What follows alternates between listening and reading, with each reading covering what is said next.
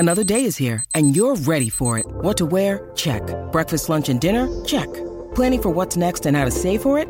That's where Bank of America can help. For your financial to-dos, Bank of America has experts ready to help get you closer to your goals.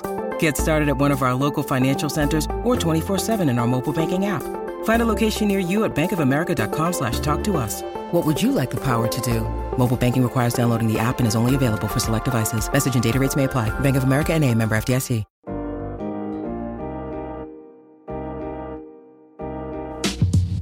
Welcome, everyone, to Soccer Made in Portland. I'm Jamie Goldberg. I'm here, as always, with Caitlin Murray.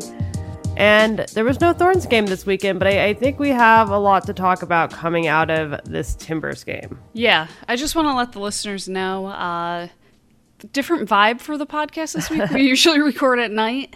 Is the morning. I just woke up. I have coffee. So this is going to be an adventure. We're going to see what a morning podcast feels like for us. Yeah, we were just talking about how our working styles are different. I think I get my best work done in the morning. I don't know if I get my best podcast work done in the morning. We'll see. And I guess Caitlin's the opposite.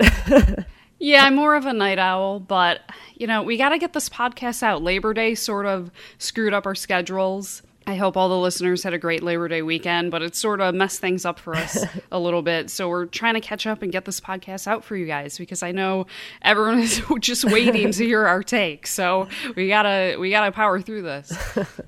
Well, let's get right into it. The game this weekend was Timbers versus Salt Lake.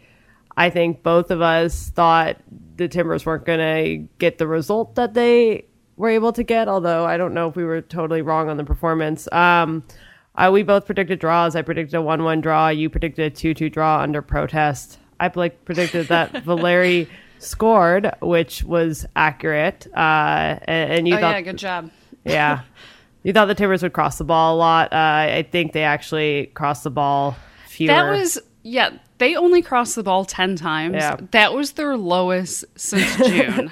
So I think in retrospect, I picked a really bad game for that side bet, because if they were playing against more of a bunkering team, they definitely would have crossed the ball a bunch of times. And I still think that you can tell when they're out of ideas. You can tell when they are against a bunkering team. They will just pump balls into the box nonstop. This was not that sort of game. I also think it was sort of a game state game. We'll get into it, but you score early, things change. Yeah, absolutely. Timbers score early. They win 1-0. They snap a 2-game losing streak. I think, getting straight into it, I think, this wasn't the most convincing performance from the Timbers. It was, they showed grit. They got the win. They were dealing with a lot of absences. But I think this question for Mark sort of shows how people were maybe feeling coming out of this game. So let's start with Mark's question. Mark asked, should we worry? Even with the win, I felt a lack of team play and synergy. Yeah, I thought it was interesting that after the game, you asked Jeremy Ebobisse how the attack was clicking, and he said, if he was being honest, it's been a little hot and cold. He also said that he didn't think the mentality of the team was quite to the level of last year. And I think you left the scrum to grab another player, so I stuck with Jeremy Ebobisse and asked him more questions about that. And I asked him, how do you fix that? If that's a problem, if the mentality isn't the same. He said he thinks the players need to communicate more during games, make sure they're on the same page. He's not the most vocal player, he said, and he needs to make sure he's more actively engaged in the game and talking to everyone. But I do think it is sort of a tough thing to diagnose, because I think you and I agreed that the Timbers looked a little tired in their previous games just because of the compact schedule, and some of these players weren't getting rested that much. They had a full week of rest coming into this game, and for me, I don't think the energy level was what I expected. I thought it was interesting that Giovanni Savarese seemed to be happy with the energy level. That wasn't what I would have picked out from the game, but I don't know. It looked like when they got the first goal, they sort of took their foot off the gas a little bit. What did you see, Jamie? Yeah, I think when you, obviously, like you said, the game state matters. They were able to get the first goal, and I think that helped put them in a position where they could focus on just trying to grind out the win. But at home, this definitely wasn't the performance I expected from this team. Yes, they were dealing with injuries, but those injuries weren't in the attack. And you're right. When they got the goal, they kind of took their foot off the gas. Salt Lake controlled possession. Salt Lake outshot the Timbers. It wasn't the type of home game you'd expect from the Timbers when they're trying to dominate, when they're trying to get that second goal and put the game away. It really felt like that first goal happened. That was a great strike from Diego Valeri. But after that, it just felt like they fell off. And so I thought that was a surprise. I think when you look at their passing, just in terms of the accuracy, especially in just the attacking half, it was off. It wasn't what they want it to be. I think it was in the 60 to 70% area in terms of what the passing percentage was. Salt Lake, I think, had something like 76% in their attacking half. I just don't think the Timbers the last three games have looked as good as we've seen them this season. And that is a concern for me right now because, look, this is crunch time. And the Timbers have a really big schedule in September. They're going to play 5 games in 15 days coming up soon.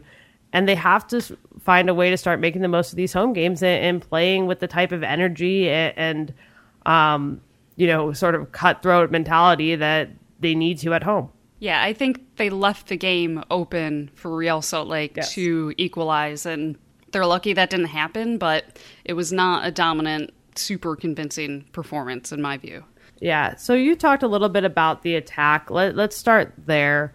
Like you said, I think the attack still looked a bit disjointed. I didn't feel like this was a game that, even though they found that first goal, that you sort of can put the Atlanta game and the Seattle game behind them, that this was sort of a turning point by any means. So looking at the attack, in terms of, I think one of the biggest things that keeps coming up is Fernandez and how much of an impact he's having on the game. He hasn't scored in 3 straight games now. Senor Fern wants to know, is Fernandez turning into the next Armenteros? Well, Senor Fern, first of all, great name. Second of all, savage question. I mean, he didn't say what he meant by that, but I think we know what he means by saying is Brian Fernandez turning into Samuel Armenteros.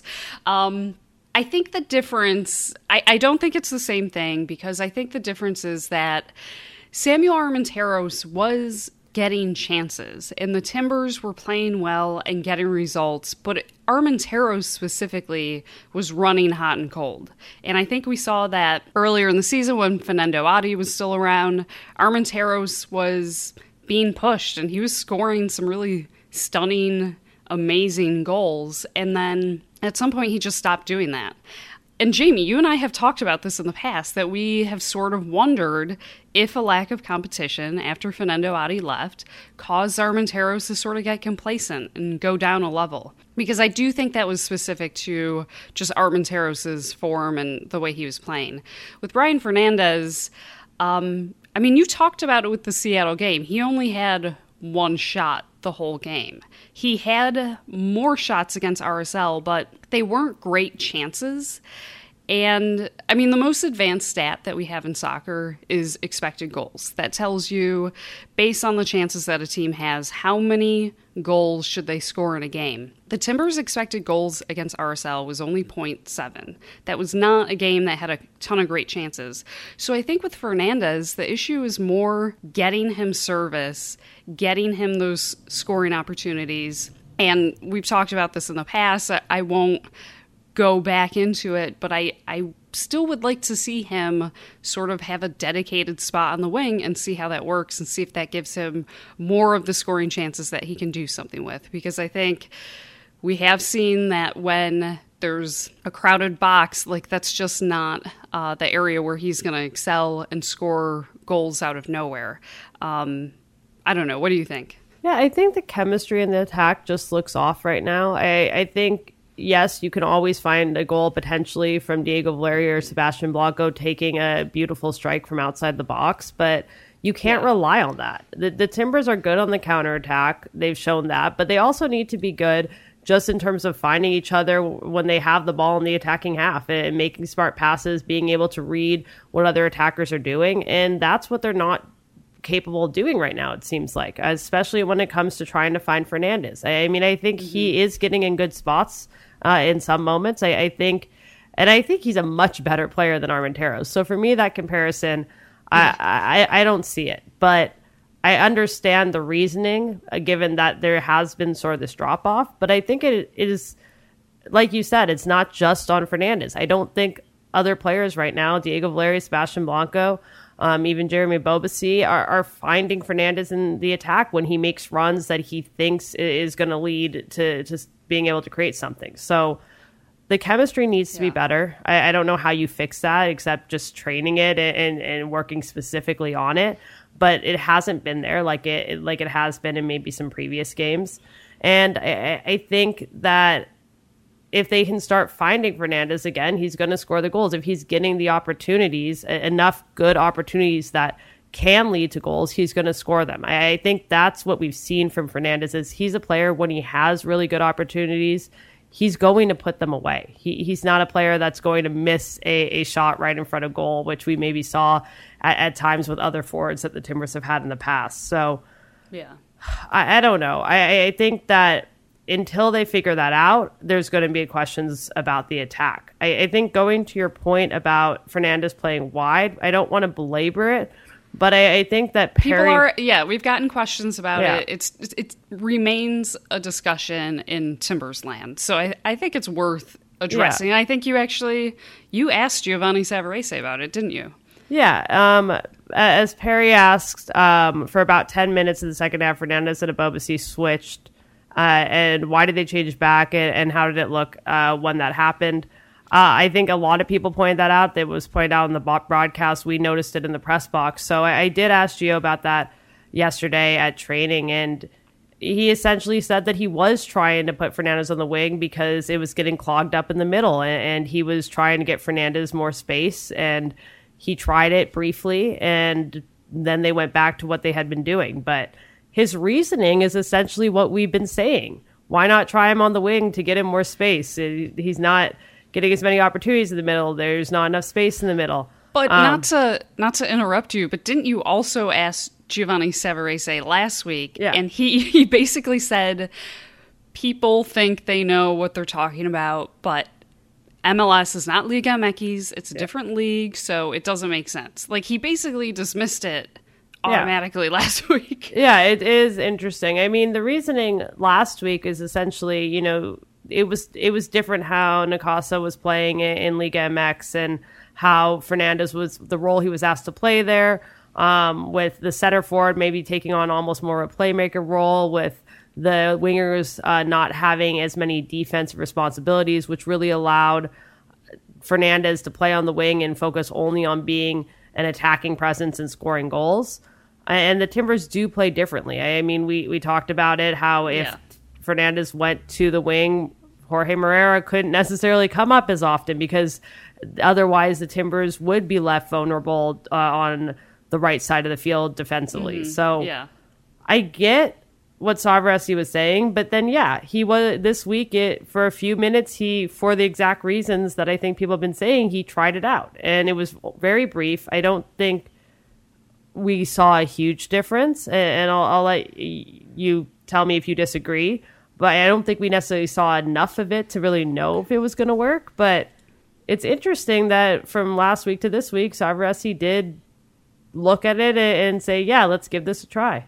Honestly, during the game, I definitely noticed that, but to me, it didn't look any different than the way the Timbers normally play, which is that, look, players have their positions on the field, but Giovanni Savarese has always been a coach that emphasizes a free-flowing attack. He wants players to find areas to get into, and it's not that unusual to see players maybe switch sides just for a few minutes or, get into a part of the field that isn't there, and then the player that's normally in that position has to rotate out and kind of fill the space that the other player vacated. I mean, that's just how the Timbers play.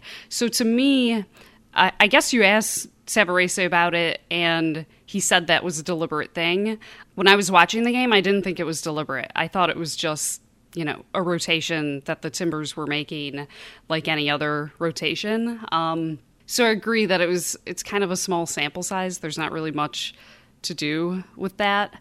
I'd like to see them try it for a game.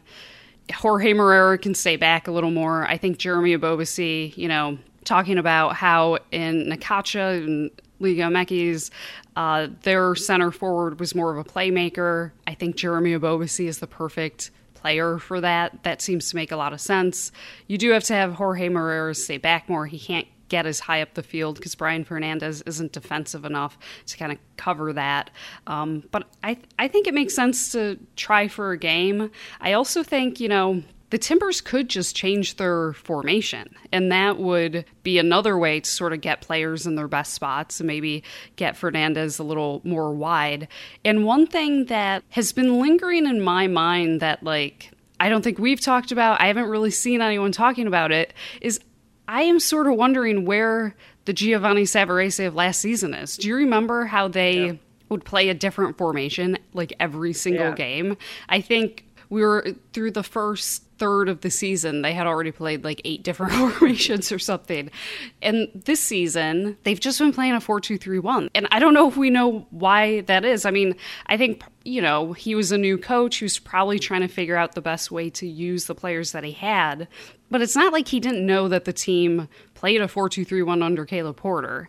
So, that formation was always there as an option. But he talked about wanting to be unpredictable and tailor what the team was doing to their opponents. So I just think it's interesting that now they can't deviate away from this 4-2-3-1, and they can't, maybe try 4-4-2 or something like that. I thought that's been a little interesting because the Timbers have been so predictable this season in terms of the system that they're playing. Whereas last season, it was really just anyone's guess from game to game. So that's sort of a side issue, but it's definitely something that's been lingering in the back of my mind. Yeah, I think part of it is trying to get Diego Valeri, Sebastian Blanco, and Brian Fernandez in positions where Savarese thinks they can be the most effective. I think in a 4-4-2, which I would like to see at some point, I think that would potentially put Fernandez in a position to maybe get a little bit more space playing up front with Ebobisse. And you could still play Valeri at the top of that diamond, but you kind of move Sebastian Blanco into a little bit more of a defensive position, and maybe that's not where you want him. So I think maybe those are questions. And when you're looking at that, I mean, in terms of which players you take off as well, that formation sort of changes things a little bit from the central midfield perspective. Although, I mean, you would have Char at the bottom of the diamond and maybe Paredes in that final spot, or Andy Polo if he ever gets back into the lineup. What I'm saying is I see the reasoning behind some of Giovanni Savarese's decisions this year, but clearly they're not getting the most out of the attack right now. And so if you're not getting the most out of the attack, if this is 3 games in a row at home, you're seeing, like you said, with the expected goals, you're seeing that you're not creating enough good chances. You're not getting the players like Brian Fernandez in positions where they have opportunities to score. Something has to change. And maybe that's why Savarese for 10 minutes put Fernandez on the wing. And maybe, even though he said that's not really something they're looking at, maybe we'll see that going forward. But I think doing the same thing over and over again isn't going to get them a different result. Yeah, and I just sort of threw that at you. I mean, we have sort of... we have a rundown of questions that people are asking us. I just sort of threw that formation thing at you. And I'll be honest, I put that out there. I haven't thought in great detail about what I would want a 4-4-2 to look like. I just think we talked so much about how Ebobisse and Fernandez play so well off each other. So I guess my thinking sort of starts there. Put those two up top together. That's sort of a good start.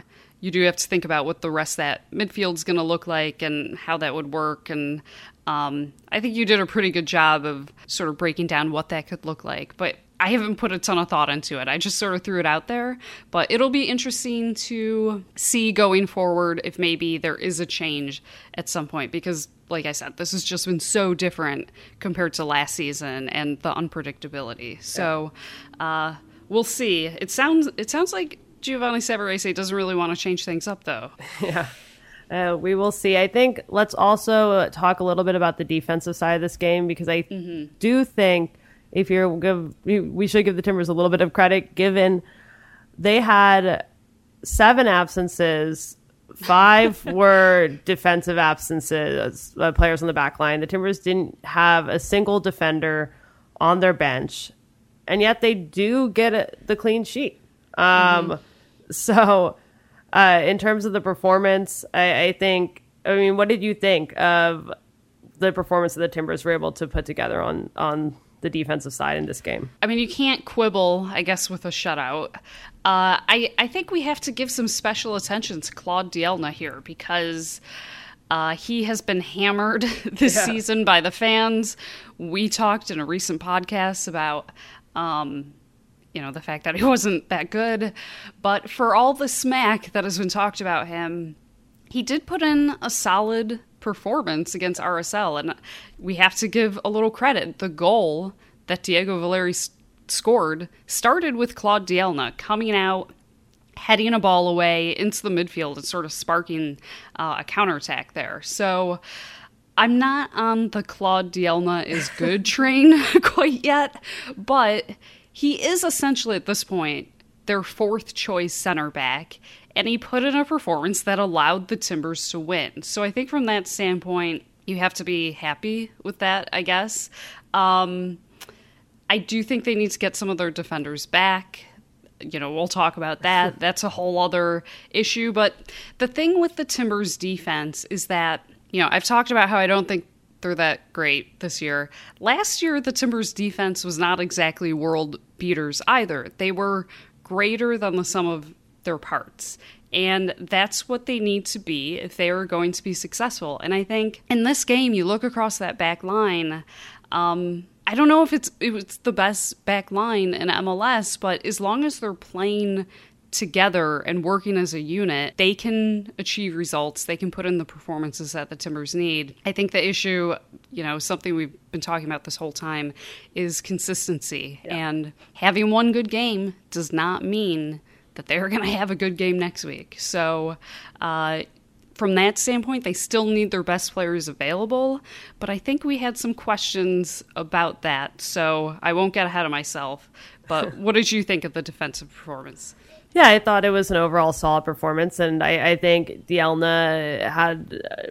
I didn't notice Dielna, to the point where I was like, that was an incredible game, but I didn't notice him to the point where... But not noticing defenders is usually pretty good. That was what I was going to say. Yeah, it's not a bad thing to really not be thinking too much about a defender, meaning that they're just putting in a solid performance and doing what they need to do. And I think that's what the Timbers got out of Dielna. I think that's what they got overall out of their defense. I think there were 2 moments, one really early in the game where there was sort of a scramble in the box, and then in stoppage time when Steve Clark came out and tried to punch the ball away and Salt Lake almost scored, that you want the defense to be a little bit better in those moments. Those were unnecessarily scary moments. But outside of that, I thought for the majority of the game, the defense was solid. I think Steve Clark continues to be a very important part of this Timbers defensive unit. He made 6 saves in that game. He made a save on the free kick in stoppage time that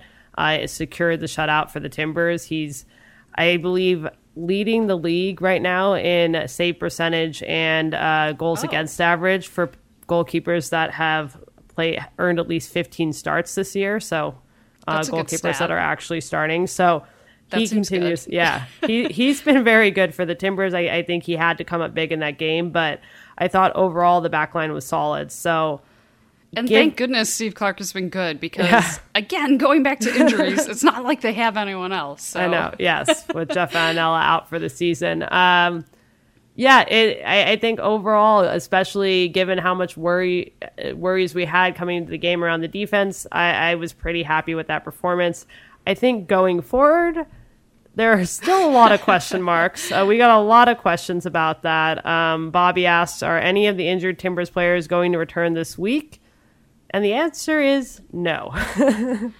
The Timbers aren't getting any players back from injury. And on top of that, Renzo Zambrano and Andres Flores and Christian Paredes have all been called up and will miss this game due to international duty. In terms of Renzo Zambrano, I'm still sort of waiting to hear what the MLS disciplinary committee does because you think he might not keep that red card, or no, do you think they might think, add a game? I think the opposite. He touched a ref, so Side note, stupid red card. Yes. You cannot do that. Like, he's a young player. His inexperience absolutely showed in that moment. I think it was reactionary more than anything, but you can never put your hands on a referee. And it's not like it was a violent shove or something, but he definitely got up in the referee's face and was sort of intimidated the ref. And we don't know what he said, but I'm sure we would need the bleep button if we knew what he said. So very, very unprofessional red card in that situation. Yeah, absolutely. And I'm not sure if because he touched a ref, that's just anytime that happens, I think the disciplinary committee is always going to look at it for a potential second game suspension. And on top of that, I want to clarify this to make sure, but in terms of him going to international duty, that means he might have to wait a week to serve that red card suspension. Yeah, that's going to push his unavailability back even more. So we have, I'll have to get more info on how long Zambrano is going to be out, but just looking ahead to Kansas City, he's out for this weekend. With him out, Andres Flores out, and Christian Prentice out, along with all the defenders out, the Timbers are essentially... Who are they going to play? Yeah. The Timbers will not have any true defensive midfielders or defenders on the bench, I think. I think it's likely that Eric Williamson's going to come into the lineup. He's the last true central midfielder that they have. Yeah. I guess technically Sarversi could try Andy Polo. I didn't think about this. Do we know how many minutes he's even played this season? Oh, very it's been some, but it's been very few. He's come into a few games. Eric Williamson has not played a ton of minutes. He may be in this game starting. He, like I said, Andy Polo I think would be the only other option, but he hasn't played in a while, and he's not a true defensive player at all. No. So... yeah, I mean the Timbers did play Andy Polo. I think when were playing the 4-3-2-1, they play him in more of that defensive role last year. But yeah, he hasn't been getting playing time. I'm not really sure where he's at on the depth chart anymore. Looking up Eric Williamson, it looks like he has had one start this season, so I vaguely remembered that and was right. You're getting a lot of questions where I'm having to remember specific dates. My God. And I'm not a morning person, so we should just move on. Yeah. I can't remember this. Either way, right now. Point being, the Timbers are going to be, there's going to be some issues this weekend in terms of who's going to play. We can talk a little bit more about what we think is going to happen with the Sporting Kansas City game. Just before we hit that, I do want to bring up at least. Yes, there is one other thing that happened in this game. Or didn't happen. The Timbers Army did not protest, at least in terms of actually staying silent. They did not stay silent this game, protesting MLS's ban on political signage. In the 33rd minute, a number of Iron Front flags did go up in the North End, so maybe form a protest, just not as active for the first 33 minutes in terms of that silence. From what we saw on Twitter, what the Timbers Army released, it sounds like they are in conversations with MLS and the Timbers, so I don't think this is over. I think we're going to see where it goes from here. I guess for you, seeing the I guess the non-protest or the minimal protest with the Iron Front flags this weekend, seeing the Timbers Army tweets, seeing what came out of obviously the silence at the Seattle game. I mean, where do you see this going? Do you expect this to lead to change at this point? Well, they did sort of protest. I mean, the Iron Front flag is ostensibly still banned. Yeah. Like, that's supposedly the case, but at the 33rd minute, again, they busted a bunch of those Iron Front flags out and flew them high. But I have to be honest, I mean, now we have 2 full weekends of MLS games since the Timbers Army sort of launched the protest of staying silent. And what's noticeable is that no one else has taken up this cause. It has just been the Timbers Army. And I think it's the silent protests, the Timbers Army are the only ones that have done it. I think in terms of just waving a ton of Iron Front flags, even though they're banned, again, the Timbers Army is the only one that is doing that. So I think that if other supporters groups around the league were engaging in similar protests, I think that would put more pressure on the league. But since that's not the case, and I've spoken to other reporters and people who kind of are familiar with MLS and, in my off-the-record conversations, I think the sense is that this is really just sort of an issue here in Portland and in the Pacific Northwest. It's not really that big of an issue nationally. And I think MLS probably thinks they can just ride this out and it's going to fizzle out. It's going to go away. It's going to be brushed aside. So I don't know if this is going to have a actual resolution. I think that what the Timbers Army is asking for, the word political to be removed from the fan code of conduct, I don't think that is going to happen. I see, frankly, no chance that happens. I don't think the fan code of conduct is changing. I think with the Iron Front flags, I think at this point, they are just going to ignore the issue and kind of hope it eventually goes away. Because, again, the fans were flying the Iron Front flags. As far as we know, well, I'll speak for myself. As far as I know, I'm sure you've heard the same thing. No one was ejected from the game. No one's flags were taken away. So I think they're just sort of letting this happen. They're riding it out. They think it's just going to kind of go away on its own. So I think that the Iron Front symbol will remain banned officially. I think just for the sake of letting this fizzle out, go away, and blow over, they're just not going to enforce it right now. That is my guess. This is not official communication from MLS or the Timbers or anything like that. I haven't talked to anyone from MLS about this since that article I wrote for Yahoo Sports. So I'm just sort of guessing, but I do get the sense from people that MLS probably views this as something they can just ride out and that is confined to just this part of the league. So they don't need to worry about it, is my sense. What do you think? I think that there is definitely support for what the Timbers Army is doing throughout the league. And I think you see that especially on Twitter with sort of the hashtag United Front. You see other fan bases bringing signage around the Iron Front to games. You see things like that. So in that sense, I think it is league-wide. But I think the point you make that you haven't seen another fan base do a silent protest. You haven't seen another fan base do a protest in which you can see just by turning on the TV that a protest is happening. And I think that's what's missing. I think when it comes to bringing signs, when it comes to tweeting about signs being taken away by security or fans getting sent out of the stadium, I think that's all in good and that maybe adds to the cause. But I do agree that that's something that MLS can sort of sweep under the rug a little bit. I think when it comes to something like a silent protest and it actively changing the sound of the game, the atmosphere that MLS is trying to go for on a national TV broadcast, that's when the league has to pay attention. And clearly that made an impact when the Timbers Army did that here.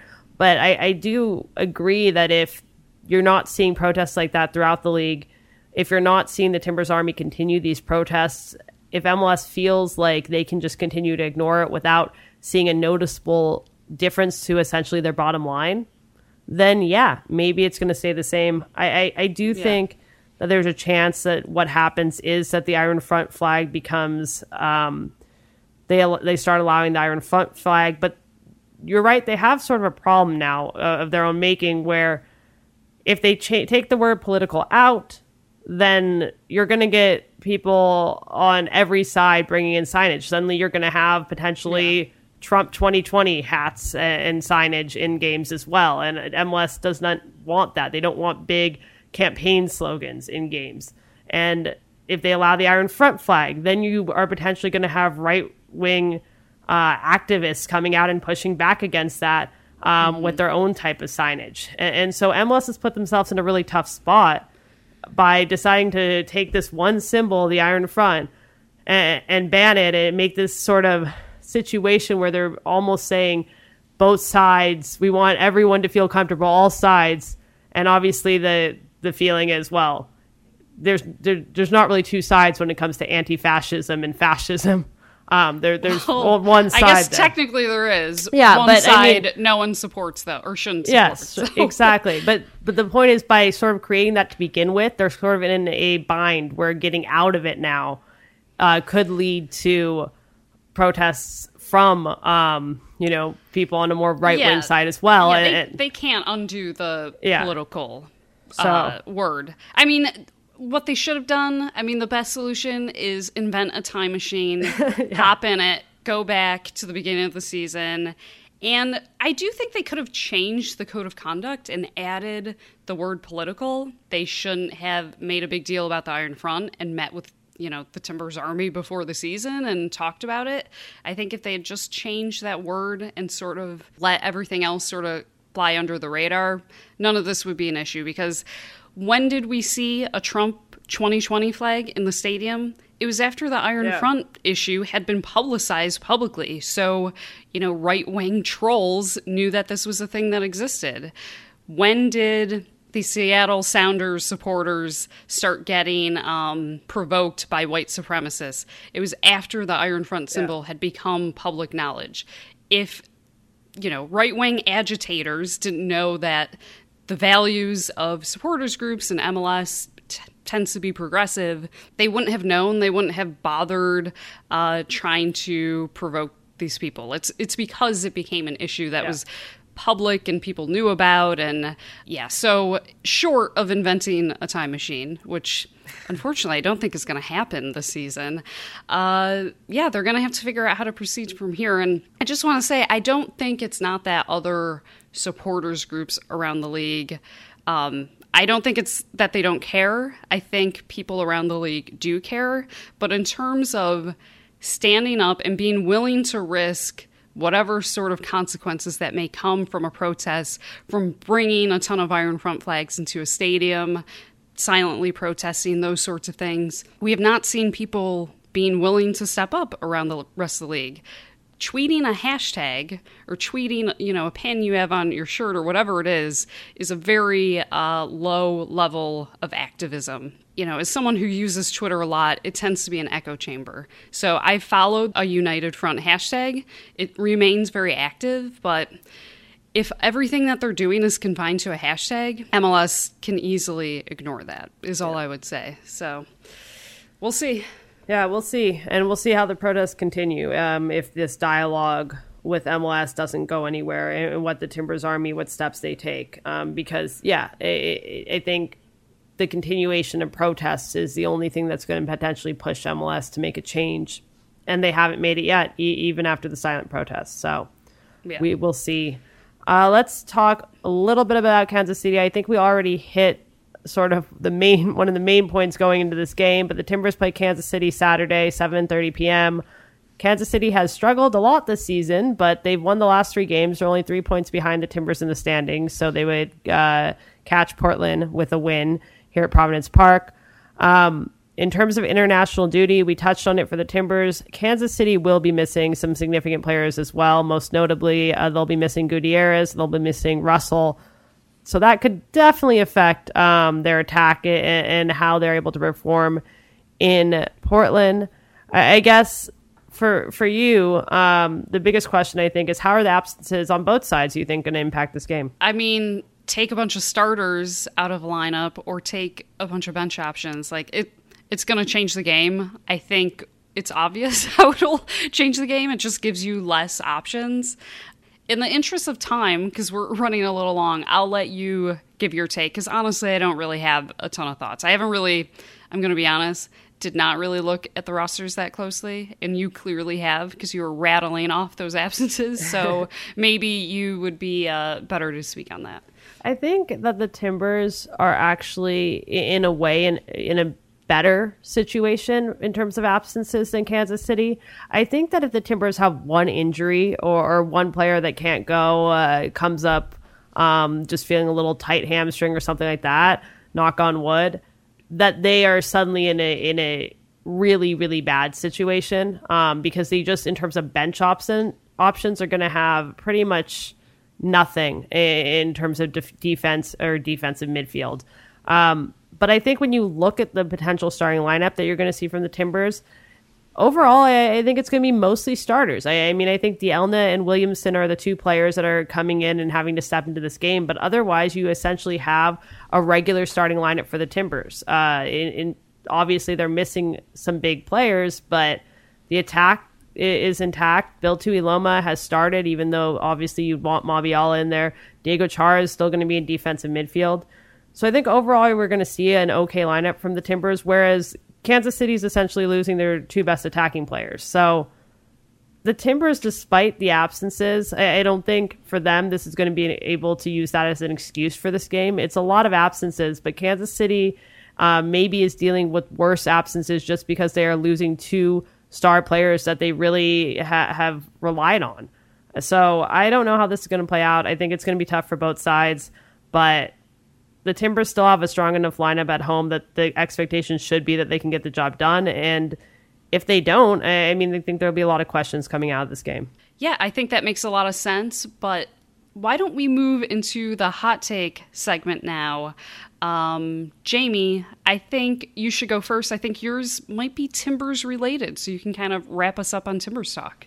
Yeah, I think that, and this is probably not the hottest of hot takes, but I think this is more going back and saying, maybe everything we've been saying throughout the year, maybe us journalists, fans, everyone around the team. Speak for yourself, Jamie. I'll speak for myself. Maybe I personally, and I've seen other articles out there. I'm just kidding. Should have been more concerned with the Timbers' late season schedule. I feel like throughout the year we've been talking about, the Timbers have 12 games on the road to start the season, and as long as they can survive that, they're going to be good to go. Their second half schedule will be great. They'll be at home. They'll pick up a lot of wins. And I don't think that was fully taking into account what this second half schedule looked like. The Timbers had 5 games in 15 days last month, and they're about to have 5 games in 15 days again. So even though that they're at home, this schedule is not easy. It's not a guaranteed win. Yes, being at home makes a difference, but you saw coming into that Atlanta game, 5th game in 15 days. Obviously, they've had more rest over the last 2 weeks, and it hasn't got all that much better. But you could see fatigue there. And I think that this team has looked fatigued pretty much since they had to deal with that 5 game and 15-day stretch last month. And they are going to try to turn it around in the next 2 weeks, pick up results against Kansas City, DC United. But then they're going to be right back into a 5 game and 15-day stretch. And if they don't manage that stretch well, they will not be in the playoffs, period. I mean, that's where this team's at right now. So yeah, obviously home games, the expectation is a win, but I think when we were looking at the season, when we were looking at the schedule, we should have probably taken note of how compact some of these stretches were going to be and how it wasn't just going to be gimme games at the end of the season here. Yeah, I mean, I will go back to is it a stat? I don't know what technically qualifies as a stat, but every team that has had stadium construction and has had to play a bunch of games on the road and then come home to finish out their season has made playoffs. So from that standpoint, I think that there was definitely reason to believe that the Timbers were going to be fine. Yeah. I think there may be a couple notable things. I think that 12 games on the road was the longest of those sort of stadium construction stretches that we've seen in MLS. So I guess from that standpoint, it was a little different, but then you would think that the advantage on the back end of the season would be even stronger. There's also a different playoff format, and that has impacted the schedule a little bit. I'm not sure.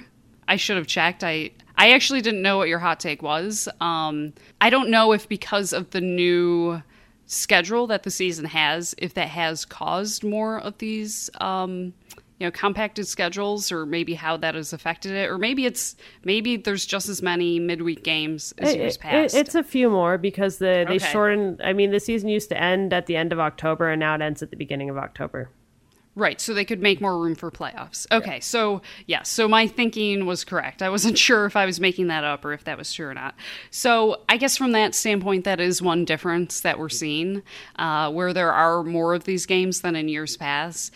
But I don't know. I still think that the points are there for the Timbers. Yeah. I think if they don't make playoffs, it's just because they're not a good team. And we have to accept at that point that they haven't been a good team.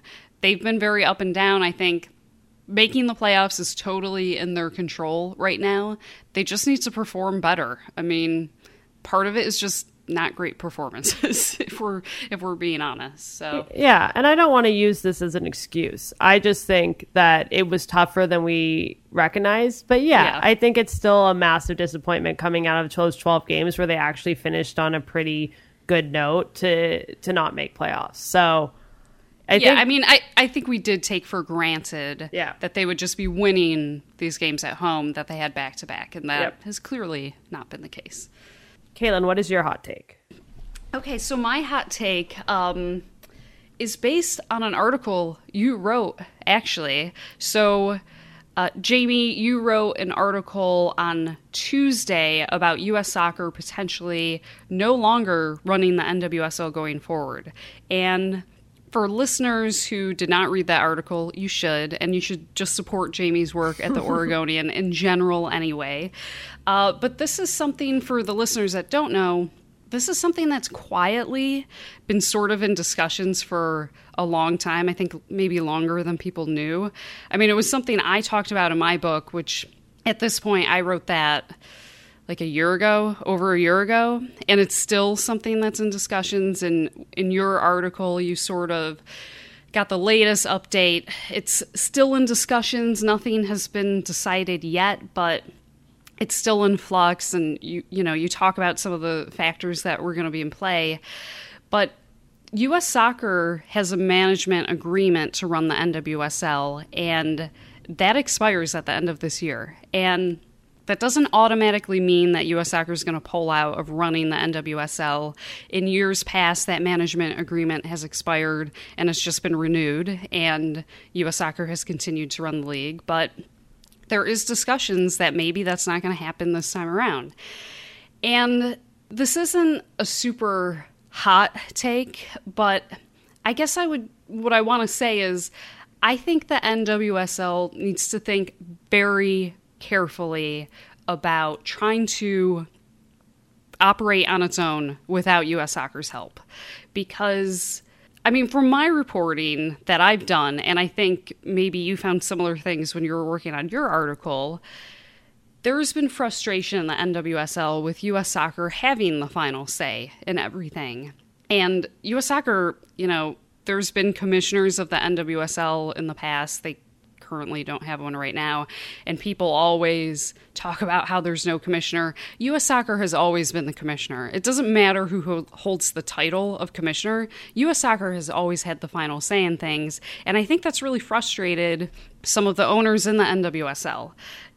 Off-the-record conversations I've had with owners, they don't like that U.S. Soccer pulls national team players away for games outside of FIFA dates, and it disrupts the NWSL. Fans complain about it constantly.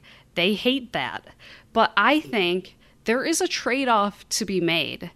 And, sometimes I think NWSL fans in these sorts of issues tend to miss the forest for the trees a little bit, because the U.S. Women's National Team winning the World Cup is probably the best boost that the NWSL could ask for.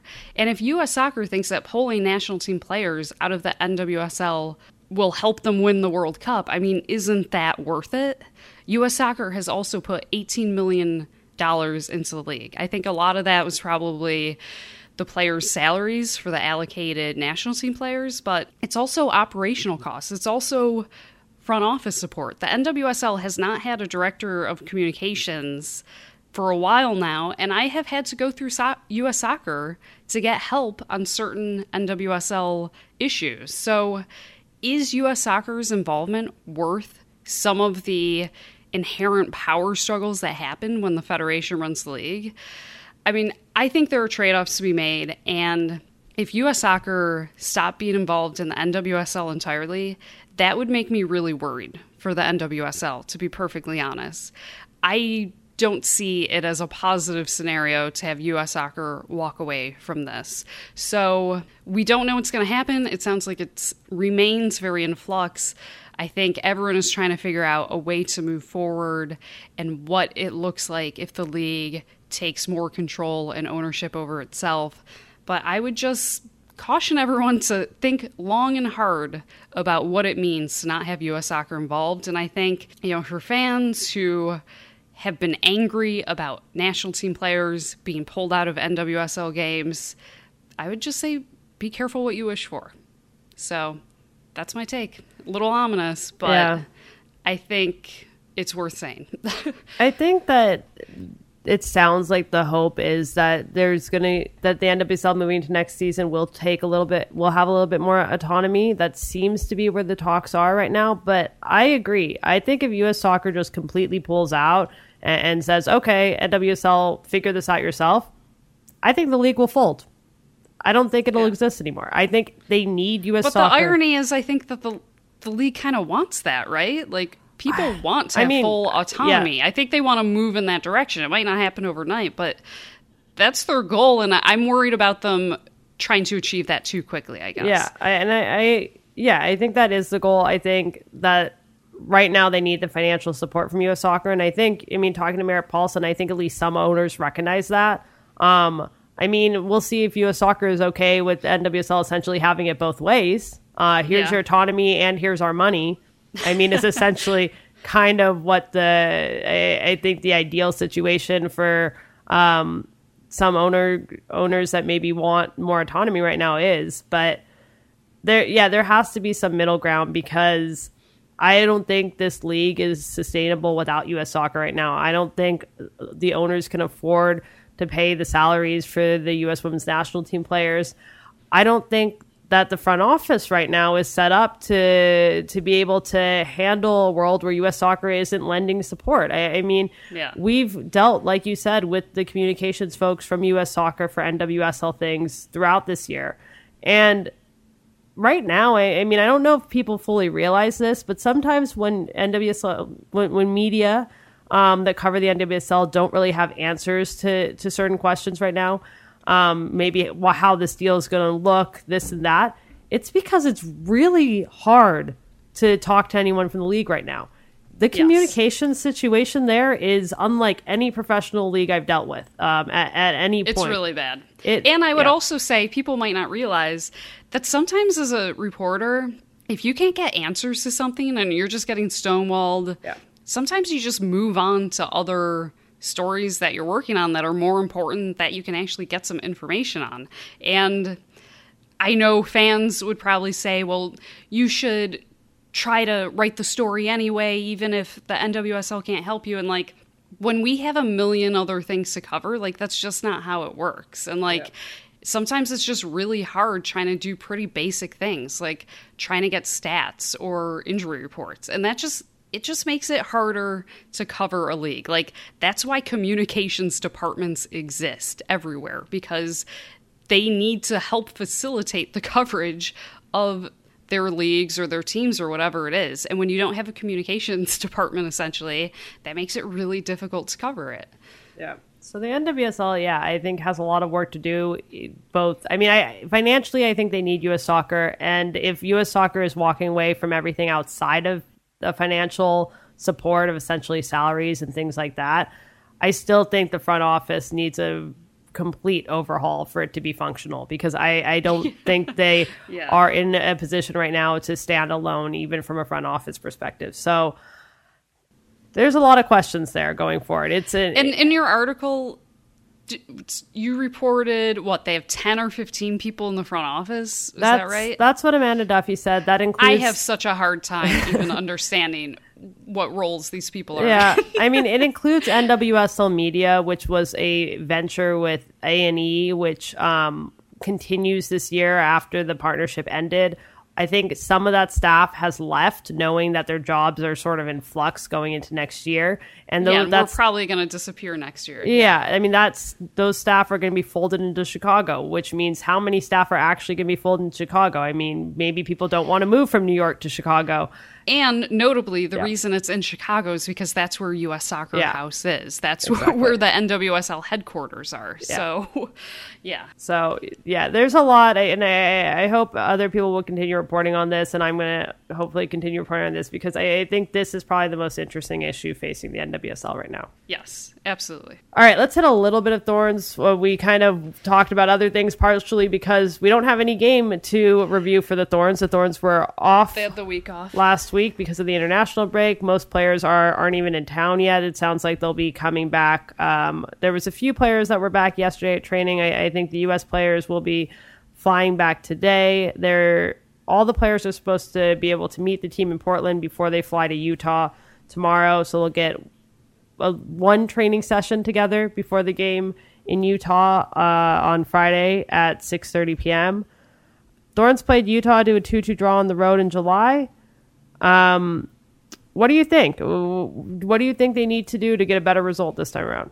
Well, I mean, we talked about this before, that the NWSL season sort of needs to be broken up in these different parts just because of the World Cup. And I think we saw in the summer that until national team players got back from the World Cup, that's not really representative of what we're seeing now. Like, what we saw in the summer is not the same as what we're seeing now. I mean, when they played against Utah in that 2-2 draw, that was sort of a weird game. It was the first game back for the U.S. internationals, and I think that was always going to be the sort of game where the team was reintegrating players and kind of figuring out what it was like to play together again for the first time in months at that point. So it's hard to look at that game against Utah, the 2-2 draw that they had in July, and try to take anything from it now. I do think that Utah is sort of a tough place to play. I think, Utah is the only place in the NWSL at altitude, and I think that can tire out teams a little more quickly. And, even if it is a small difference, even if it's just 2% or whatever it is, these are the sort of margins that decide games. So I think going into Utah and being able to finish strong and sort of stay mentally present, stay physically able through the final whistle is going to be important, because I didn't write this down. If I recall, that 2-2 draw, wasn't there a late goal from Utah? Yeah. I'm trying to remember. Yeah, so I think that'll be a factor. Yeah, I think that the Thorns are in a much better situation than they were then for the reasons you mentioned. I mean, these players have been back. The Thorns have been playing well. I think if they play as well as they played against Washington and Chicago, they can get a win here. I also think Utah is a really good team. I think we're seeing that now that they could legitimately be in the playoffs this year. They are in fourth place right now. They have Amy Rodriguez. They have Christian Press. They have Becky Sauerbrunn. They have Kelly O'Hara. I think have conceded the fewest goals in the NWSL this year, and you add two of the best attackers in the league to that, and you're looking at a really good team. But I think if the Thorns can play how they've been playing, I'm confident that they can go into Utah and get a win. But yeah, it's not going to be an easy game. It's a tough place to play. I think the other element is that both teams are going to have players coming back from international duty. The Thorns will have more players coming back from international duty this week. They're only going to have that one training session. I don't know if that's going to impact the performance at all. I think that, like you said, the season has been broken up into parts, and the Thorns haven't really had this situation where they can just have players in, train, and not worry about players going in and out. They are at least in a situation now where they're not having national team players miss games. But do you think that having the players sort of come out for international break, come back in late this week is going to make any impact in the performance on Friday? Well, I don't think the issue in July, I think, was maybe more of a team chemistry issue where the players had just gotten back. They hadn't been training together. The Thorns sort of developed this identity of being a team without the national team players, and then suddenly the national team players were back. This is a different situation. It's not as if the national team players missed any games. There was an international break. The NWSL actually, U.S. Soccer and the NWSL did not overlap because international breaks were followed. So the national team players haven't missed any Thorns games. I think it's just, how much does the travel and dealing with international duty affect the Thorns players? Because Lindsey Horan, Tobin Heath, I mean, these are players that got significant minutes for the national team during this victory tour stop, or 2 stops actually. So I think that's the question. I don't really anticipate it being a huge factor though, because it's not as if they haven't had a ton of time with the team and they're not on the same page with the team, which was the case in July. So I don't know if it's going to be a factor, but maybe you have different thoughts.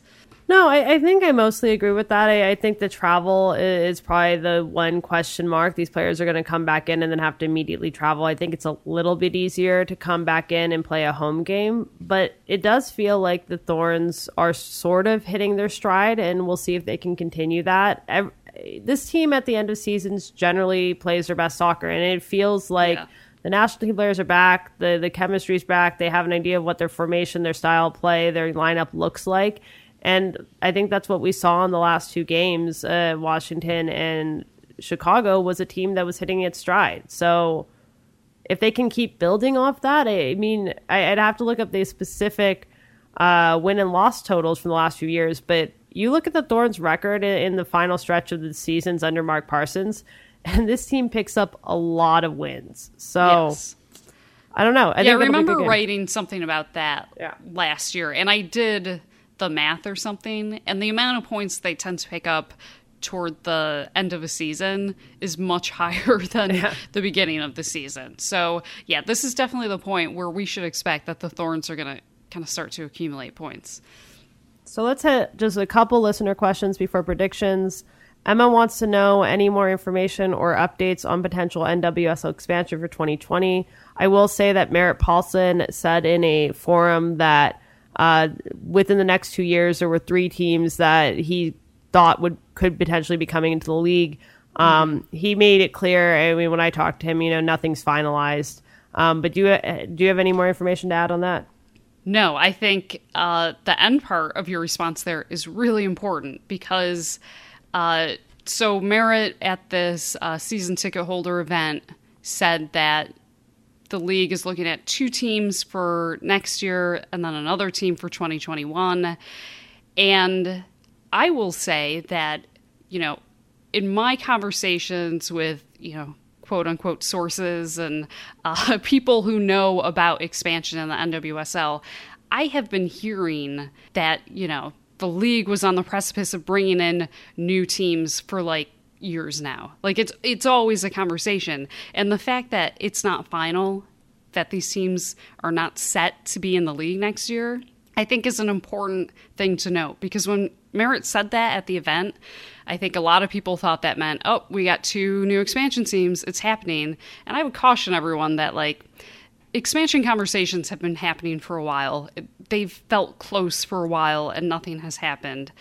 And I also think, another point of this is everyone talks so much about expansion, but I think actually what the league needs to do is look at replacing franchises instead of expanding. Look around the league, look at how disparate the different, training environments and game day environments, look at how different everything is. And I don't think it really reflects well on the NWSL to have these haves and have-nots. I think instead of expansion, I do think they need to look at replacing teams. That's essentially what happened with FC Kansas City. That team was moved to Utah. That happened with the Western New York Flash. They were moved to North Carolina. I'm just going to put it out there. I think Sky Blue is a prime candidate for a team that ought to be moved. So, there's so much talk about expansion, but I would say that maybe that's not what the discussion should be. And I think that there are people at the NWSL who are aware of that and who are pushing for not expansion, but relocation of franchises. So I think people are really anxious to get some expansion news. They desperately want to believe something's happening. I thought it was interesting Merritt said that, but I think it might be a little soon to say, but we'll see. Well, I think something else that fans would be anxious to hear about if it happened. Wendy wants to know, do you think there will be a big Thorns international signing within the next year? Well, we sort of talked about this, I want to say like 3 podcasts ago, because you and I had both been hearing that the Thorns were going to make a big international signing. That obviously did not happen, and it doesn't look like it's going to happen this season. But I think that the Thorns are scouting. Mark Parsons talked about scouting players at the World Cup. I think the Thorns always want to make a splash and bring in a big marquee signing. So even though I don't see it happening for this season, if we're talking about this year, I think it's possible maybe in the off season they acquire someone for next year. But I have not heard anything specific. I have not, gotten any information from sources. I have not asked Mark Parsons. So it's been a little quiet on that front. Have you heard anything, Jamie? I haven't heard anything, but I guess if I were to predict, not based on sources, but just based on kind of looking at the Thorns' outlook heading into next season, I would say yes. And I think one thing there is that I don't see the Thorns at this point keeping Anna Srna-Gorcevic, and that's an international spot. I just don't see where she fits in, and that's taking up a valuable international spot. So, I mean, I said this with Andresini. Yeah, I still feel that way with Andresini, but I said that last year, and I don't understand. We felt this way for a while. And so, it hasn't nothing's happened. Apparently, I can't always read which internationals are going to be on their way out, but both those players are not players that are contributing, and it seems like that's taking up valuable spots that they could use elsewhere to bring in a more impactful player. So I would think that you'll see maybe one of those 2 players move, if not both, in the offseason, and that would free up the room for the Thorns to make a bigger national signing, because they have clearly at least been in talks with players they're interested in. Yeah, I would be, I think, a little surprised if they don't make a big signing. I mean, there is the Olympics next year, but let's be honest, the Olympics just are not as important as the World Cup. I don't think anyone views it as being on the same level. Also, the Olympics is much smaller. There's only, is it 12 teams? It's definitely a way smaller tournament than the World Cup, so there's going to be fewer players there. So I think, in a World Cup year, I do think it's hard to bring in one of those big international signings because they want to be close to their national team. They want to be available ahead of the World Cup and on their national team coach's radar. So it's better to be in your home country in a World Cup year. But now that we're beyond that, I think that players are going to be more willing to move. So we could see, a player from Europe wouldn't really risk anything by coming to the NWSL. I think it would be the time to do it. So, and I know the Thorns are an ambitious club. They want to be the flagship club of the NWSL and make those sorts of big signings. So I would be a little surprised if we don't see a big signing headed into next year, but it's so far in advance of that I would be surprised if anyone specific is on the radar yet. Yep. All right, let's hit predictions. Continuing on with Thorns. Thorns at Utah. That's the first game of the weekend. What do you think, Caitlin? So I'm going to be less ambitious on my side bets because it hasn't really worked out that much. So I'm going to say a 2-0 win. Ooh, I'm really being optimistic. I don't know if I feel good about that. But I'm going to say the Thorns win 2-0. And I'm going to say Emily Sonnet gets a goal, a nice defender goal. She does do those every so often, so we will see. I am going to go with a 2-1 win. I also think the Thorns can find a way to get the job done in Utah. But I think it's going to be a little bit of a tighter game, and I'm going to say that Adie Franch, who had a big game in Utah last time, is going to save a penalty kick. Okay. All right. Timbers versus Kansas City. What do you think? Again, I'm going to ratchet down the difficulty. So I'm going to say a 1-0 win. Despite everything we talked about, I'm just going to choose to be optimistic because I've been a little pessimistic in the past. So I'm saying a 1-0 win, and Jeremy Ebobisse scores the goal. All right, I'm going to be pessimistic. So someone's got to do it. Someone has to do it. I'm going to say a 1-1 draw. So it's not a loss, but I'm going to say a 1-1 draw, which would not be a great result at all. And I'm going to say that Steve Clark is going to have a big game. He's going to make more than 8 saves. All right. I could see it. Yeah. We will see. We will see if our predictions are at all correct this week. Let's talk about the fantasy update before we go. Looks like there's some teams definitely separating themselves. I've seen the same names week in, week out here, but in our head-to-head league, third place, we have the Perpendiculars. That's Roy. Second place, we have Sloppy. That's Steve. And Mark is in first place still. That's Flicking Portland PTSC. In our open league, in third place, we have Manischewitz United. That's David. Second place, Gem City SC. That's Ryan. And Portland Tobin FC, that's B, is still on top. The shirtless Valeries. The shirtless Valeries. I know. So we'll see if shirtless Valeries can get back into the top 3. Come on, Clay. Get it together. Yeah, that was that name definitely is winning on the team name. It was just so contest. Random. Yeah, it was so random. All right. That's all we have for you today. We are Soccer Made in Portland. You can find us every week on Oregon Live and Stumptown Footy. You can also subscribe on iTunes and Stitcher. And until next week, take care.